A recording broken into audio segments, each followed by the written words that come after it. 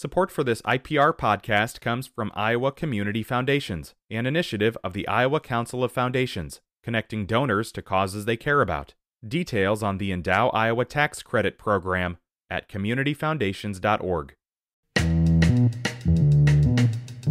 Today is Tuesday. It's the 30th of May. This is Here First from IPR News. I'm Clay Masters.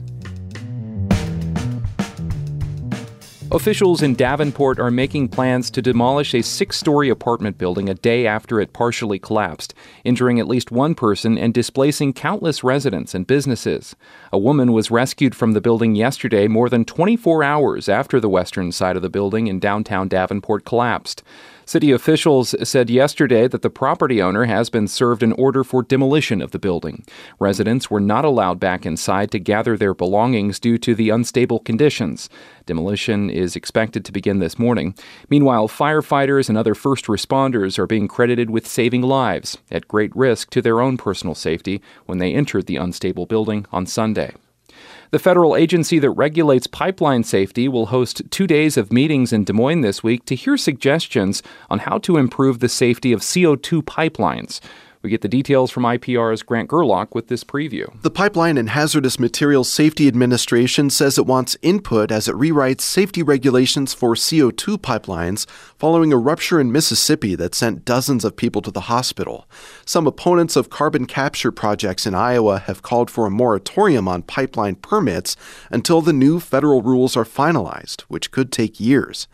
Nicholas Knoppinger of Wolf Carbon Solutions argues that's unnecessary since all carbon pipelines will have to follow the rules once they come out. Pipelines have to adhere to any modifications or evolution of the safety protocol within PHMSA. The meetings Wednesday and Thursday at the Marriott Hotel in downtown Des Moines will include testimony from panels of experts as well as public comment. 3 more clinics in rural Iowa are being reclassified as federally qualified health centers, making them eligible for higher government reimbursement rates when treating Medicare and Medicaid patients. The Spencer Hospital operates clinics in Hartley, Milford, and Sioux Rapids. The hospital's board of trustees has voted to rebrand the clinics as Access Health and convert them to federally qualified health centers. Those are also known as community health centers. The move is expected to save the hospital $200,000 annually. Not only will the 3 Northwest Iowa clinics get higher reimbursement rates for treating patients enrolled in Medicare and Medicaid, there are federal grants available as well.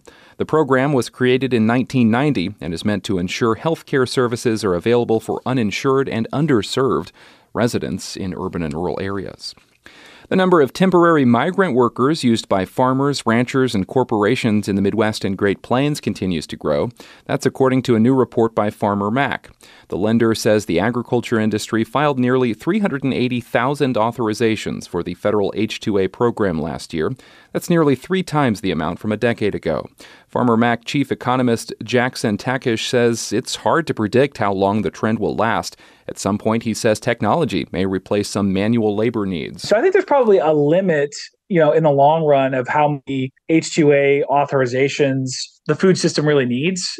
But in the short run, I expect them to do as long as we have that pressure on labor markets. The H-2A program is most used in California and Florida. In the Midwest and Plains, Iowa, Minnesota, and North Dakota filed the most authorizations last year. And in central Iowa, the bridge popularly known as the mile-long bridge across Saylorville Lake near Des Moines was closed late yesterday as authorities searched for a man who was reported missing from a boat. The Des Moines Register reports that around 9 p.m. the search was suspended until this morning. The bridge was reopened. The Polk County Sheriff's spokesperson says it began after the sheriff's office received several 911 calls from people who said a man fell from the boat and had not resurfaced. This is Here First from IPR News. I'm Clay Masters.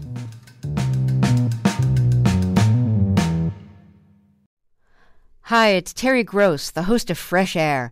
We bring you in-depth, long-form interviews with actors, directors, musicians, authors, journalists, and more. Listen to our Peabody Award-winning Fresh Air podcast from WHYY and NPR.